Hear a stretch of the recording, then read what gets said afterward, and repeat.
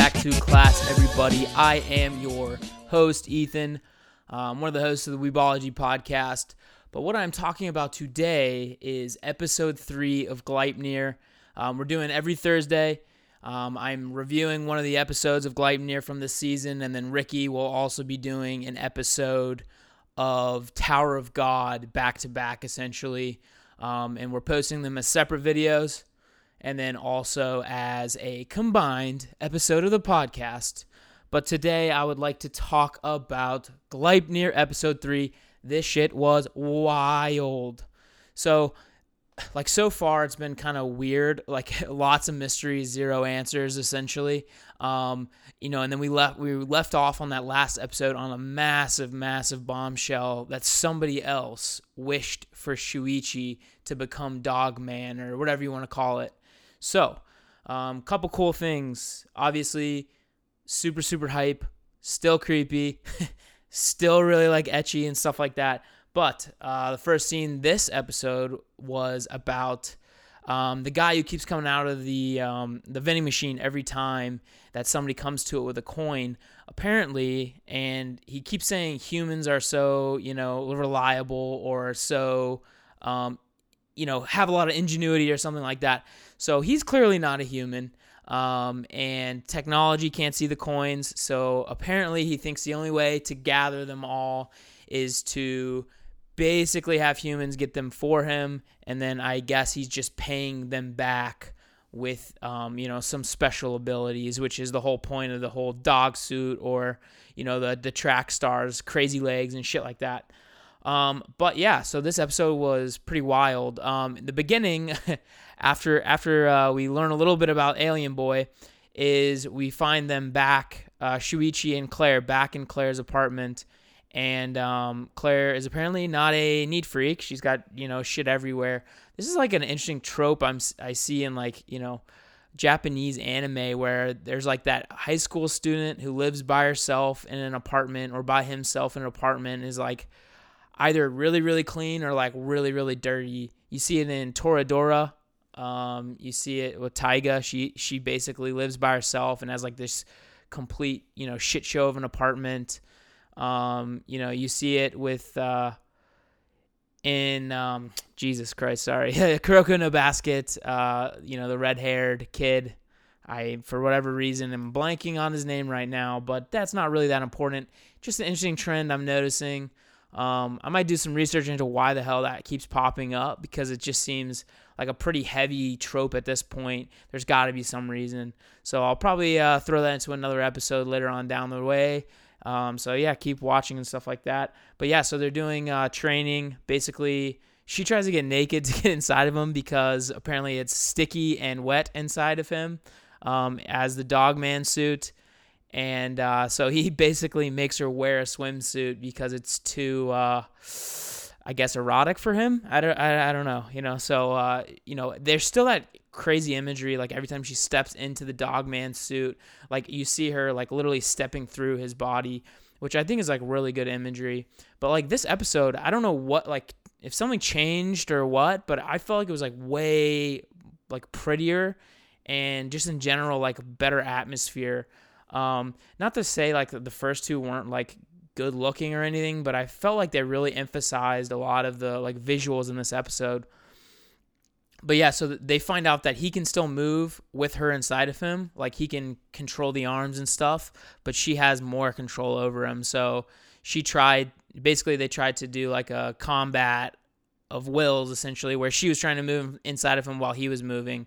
So that was kind of interesting. I guess it kind of shows the person inside has more control than, the person outside, which in this case is kind of weird, because Shuichi does not agree with Claire on her let's say, morals. She blasted the shit out of that girl with the gun last episode, and he was not a fan. And I guess we'll see kind of moving forward whether that keeps becoming an issue, because now if they're intertwined, right? Their fates are intertwined, and they're going to stick together. If she keeps doing stuff that he doesn't like, we'll just have to see what ends up happening. But I think it makes a lot of sense, though, that they're working on their synergy, I guess I would say. It's sort of like an Evangelion or whatever, like the synchronicity between the two. I mean, it makes a lot of sense, right? And then we find out that they decide to look for Elena, and I'm actually really surprised Shuichi was just like so down to do this. But I guess he wants to find out more about being a monsters or whatever, and that's the only other one that he knows like confirmed exists. So I guess it kind of makes sense from that perspective. But yeah, we got they decide they want to do a like stakeout in a area that Elena like for sure was plenty of times, which is a train station near her like school, right? So they have a piece of Elena's clothes, and they make Shuichi with his dog nose smell it to see if he can basically track the scent later on. I really like how they're kind of playing on this dog suit idea. Like I mentioned in the first episode, a lot of like smell and whiffs and stuff like that, and they make them very visual so you can see when it's happening. But it's pretty cool to see him like basically using his ability as like a tracker dog or something like that. But, you know, he takes a whiff and he basically smells like thousands of bodies on this girl's, clothes. He was kind of hoping that she didn't have anything to do with her parents' death or whoever else was around. Turns out she super did. And I guess from that point, they're kind of like on the same page. Like they need to find her. Claire wants to kill her. And Shuichi just wants to find out what the hell's going on with monster stuff. So they do stake out the train station, like I had mentioned. And the second this girl comes out of a train and onto the platform, Shuichi smells it. And he can tell immediately, like it's like very, very heavy smell. And so they're basically rush into position. Claire jumps inside of them, and then like they're poised, ready to basically ambush this girl as she comes out of the train station. And she comes out, and Claire is inside of Shuichi, and basically aiming to shoot. And Claire's saying, "Yeah, we're just gonna shoot her in the legs, and then we'll take her somewhere else and deal with this." But she's actually aiming for this girl's head, which is pretty wild. She had seen through the window that it was her sister, so we know for sure they know each other, right? Or like there's a recognition there that Claire knows this is her sister, and she's still trying to aim at her head. Pretty freaking wild. She literally takes the shot, and her sister is so effing strong, or I don't really know yet, like the idea behind her strength or like what the mechanism of her power is just yet, but she shoots at her head, and it's like if you guys watched One Piece or anything with Logias, you can like blast away pieces of their head and they'll just like reform with whatever the material is, like fire or sand or whatever. And she has this like, it's hard to explain, like a black mist almost, but it's like a menacing black mist. And she just kind of reforms behind him and basically says, you know, you're okay. Like, I think that your reasons for wanting to kill me are just. Let's just make sure that we get out of here so that, you know, we aren't, you know, in the way of other people, essentially. But this is the weird part for me. So they literally are walking like down a, those little roads and sidewalks next to canals all throughout Japan, apparently throughout anime. Well, he's like walking her down one with his gun drawn as his dog suit. And like, if you remember episode 1 and 2, they were all worried about being seen. And now they're just walking in like absolute daylight all the way down a road. So I think that's like a little bit of an inconsistency I wish they would have not kind of messed around with, because this episode was like absolutely stellar, like an absolute like 9.5 out of 10 kind of episode. But like that inconsistency just really like threw me off a little bit, because I mean they're literally walking down the street with first of all a gun drawn, and second of all he's in his dog like costume monster form. And so she basically starts talking to him and says, "Look, I know you deserve to be mad at me. What I did to you wasn't fair, whatever. She goes, "I know who you are." And Claire freaks out, Shuichi freaks out, and she goes, "It's because of me you're like that, Shuichi." And she didn't even know Claire was inside of her. or inside of Shuichi, and Claire actually screams through the body, and then it gets like absolutely fucking real. There's like a weird situation where she doesn't know it's actually her sister, so she does that weird like teleportation thing behind her, and is like, no girl can be inside of Shuichi. He's mine, essentially. So this is pretty wild. I think clearly that there's some kind of relationship between Elena and Shuichi, whether he knows it or not. I really like that they kicked up, the action for sure, but more the tension in this episode. Obviously, there was more action in episode 2, but I felt like this was like definitely more of a plot-driving episode. A lot more happened, and then just like the ominous power that Elena seems to wield. Like, I just cannot wait to figure out what's going on. And I just, like I said, 9.5 episode, still absolutely hate the OP. Like, they try to be really creepy in the beginning, and they do a great job, and then screech the whole way through. I think it's probably the worst I've ever heard. But yeah, like I said, liking the show so far. Definitely the best episode. Definitely check it out. And yeah, just wanted to kind of throw down some thoughts real quick. All right, guys, now we are flipping on over to Ricky, and he's going to talk about Tower of God. Thank you so much for listening. Deuces. What's up, students? This is your more and more unkempt professor, Ricky, and welcome back to the lab, away from the lab in this isolation situation. I hope you all are staying safe and staying clean. And in between this episode and last episode of Extra Credit, all I did was eat spaghetti, take a shower, and watch Tower of God, episode 3. Now, this episode finally made me realize how good this show is at stacking so much information very densely and packed together, but doesn't feel too unnatural in a 23-minute span. And I'm going to try to keep this in about 15 minutes, because last time I just rambled and realized that if I were to go through point by point, it would end up as a more than 15 minutes. It ended up as like a half hour instead of 15 minutes. And I don't want to do that. I just want to give my thoughts. But there are a couple things you want to hammer on in this one, because we get not one but 2 tests in the same episode, kind of the same way we had in episode 2. But there have been some serious curveballs in terms of plot in this episode, and I'm ready to hit them off. So, in the first of the 2 tests in this episode, they call it the correct door. Goes into a dark room, and no other team is allowed to follow.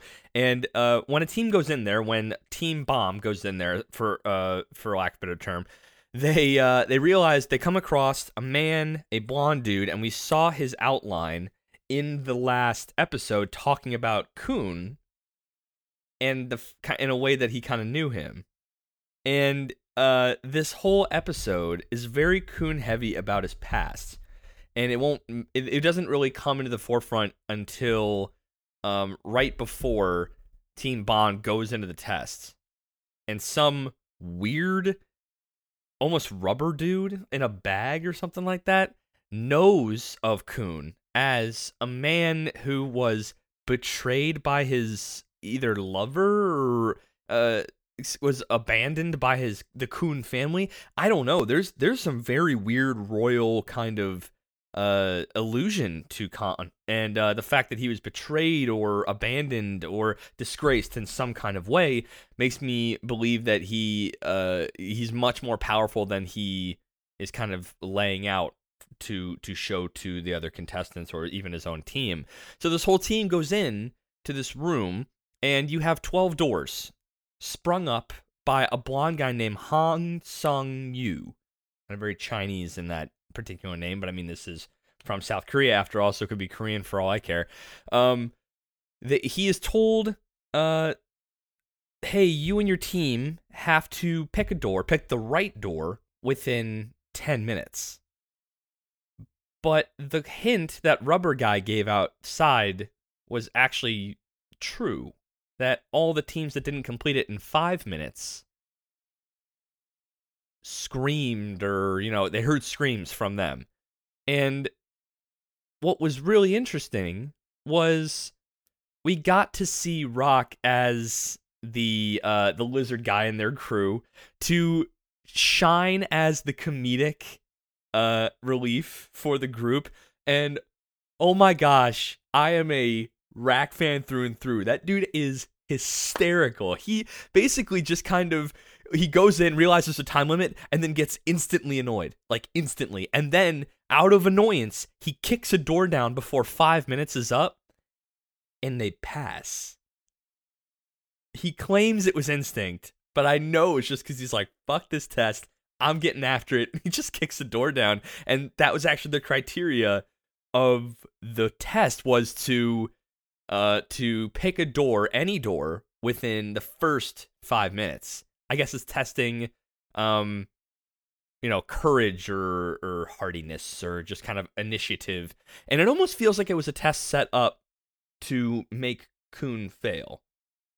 Because Han Sun-yu, the guy setting up the test, knew about Khun, knew that he has a problem trusting people for some reason, and knows that he is an analytic type, because he was just like, shut up, organize the information, do what you can to figure out, he's very analytical and very, everything's in a tight little box, just like his briefcase. We do get clues about Khan's past even further throughout this test, and something he even mentioned was, did the betrayal of the princess really wound you that deep? Do you really have the inability to trust people? It seems like you're carrying a heavy bag. Now that line's also funny too, because when he goes and grabs his bag, that's when he says the line. So I told you there's gonna be some kind of allusion to his bag. I'm not really sure, because it seemed like he had it in his flashback when it seemed like he was kicked out of a castle. Pretty obvious what that meant to be. But he had his bag then, and it goes everywhere with him. So it must not only be special to him, but have a special quality about it. And I think what I said last episode is right. So he has the ability to pull infinite amount of things out. So they go through the door, just I guess a door, and they are presented in the next lobby with Leo Rio, the guy that Mom was talking to before, and he was told that you and anyone else in this room can participate in a bonus test. Now, this felt very unusual to me, because right before that scene, he had a meeting with another what looked like administrator, a ranker of some sort, someone who had the ability to test others, which gave me a couple interesting tips that rankers and administrators seem to have free reign over how they test regulars and irregulars and just people looking to climb the tower. It's up to them. This makes it have that Hunter x Hunter feel. There's a level of autonomy for the people underneath the head that says, hey, you're allowed to do what you want to do, but you still are under my supervision, so if you fuck up, you will answer to me. But just by being a ranker, you were given a certain level of authority to just kind of do what you want to do. So what this gaunt guy, this red little imp-looking dude, met with Hong Sung-yu and said, so I decided to hold the first and second test simultaneously and have an untimed battle royale, and 3 people killed everybody in 30 minutes. What? What? Like 3 people killed over 300 in 30 minutes in a huge sprawling field. And basically he said, help me, Han Sung-yu, help me.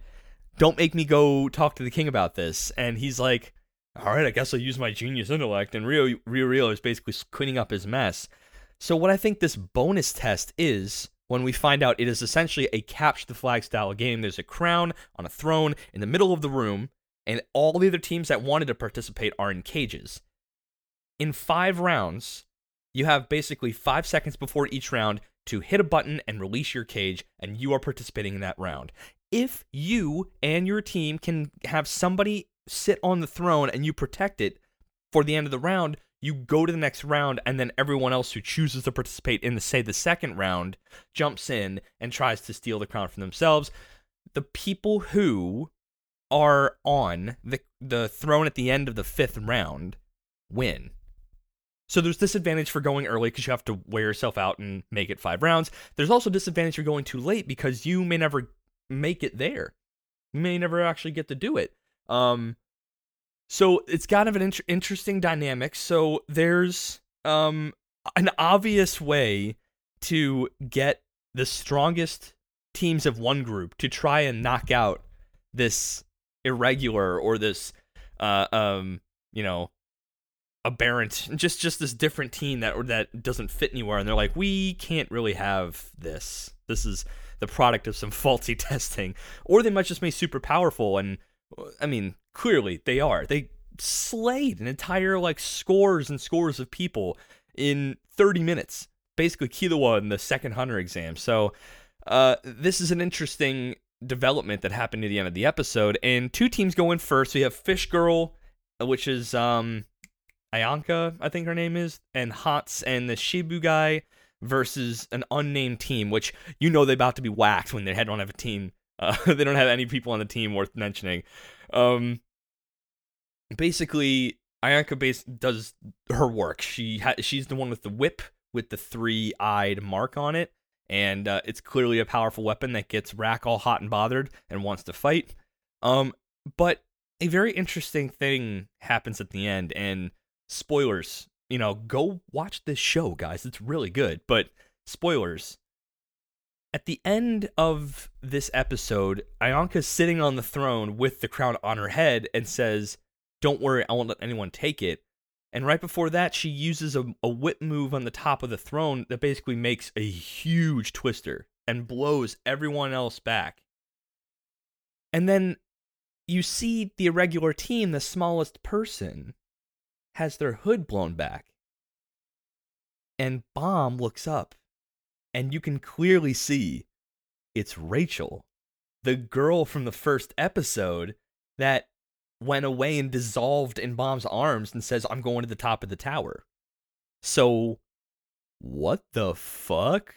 That's an awesome twist, because you would have thunk that, he's in theory further ahead, and apparently she had just taken the first and second round simultaneously. But is there a weird time delineation, and there's a time mix-up here? I can't quite tell, but all I do know is at the very end of the episode, they alluded that one of the members on this mystery team, this mystery strength and strong team, is Rachel, the chick that he might have to go up in combat against. So will we be able to see Rachel's combat skills? Is Rachel a badass? More at 11. But that's really it. I wanted to keep it short and tight because I didn't want to walk through every single step, but that's kind of the high level stuff. I am really excited for this show now. They have gone to a very interesting place where they are dropping bombs very quickly. It almost seems as if they aim, which I would love if this happened. They're aiming to have a 12 or 13 tight, done shonen story. Oh man. I haven't had a good story like that in a long time. All the shonen coming out are great. Do not get me wrong. We have Black Clover, My Hero Academia, but and I love the long form. I've been really loving Black Clover, even in the little fillers. But and My Hero, I'm still a fanboy of, and I can't stop it, even if it is getting a little weak here and there. I would say honestly, having a really nice one and done season shonen closed out, and it being a webtoon, that might be the case. Think of a small team working on a high production value webtoon, but not being a full-fledged studio. You may be able to make 10 to 12 really good episodes on webtoons, and then it just is over, and that as a tight package might be attractive to Crunchyroll. So this is already looking like, if they keep this as a tight 12, we could have, I don't want to say masterpiece too early, even if I just did, but I won't do it, because it's important to recognize they have all the pieces and the storylines for tight character stories, tight action, and the action scene in this episode was really, really good. Just the little one that was in there was really good. I am now really looking forward to this season. I'm going to give this episode a solid 8. It didn't do the world building as much, but it did have this mad curveball at the end, really good action, really thought-provoking testing, and it also gave a little bit more of the hierarchy among these rankers, because, people seem to be coming to others for help. So even if it is not official title, but it's prestige, that's cool. I like that a lot. I am very excited to see where this anime goes. I am excited to see if they keep it as a tight season. But time will only tell. So thank you for listening to this extra credit.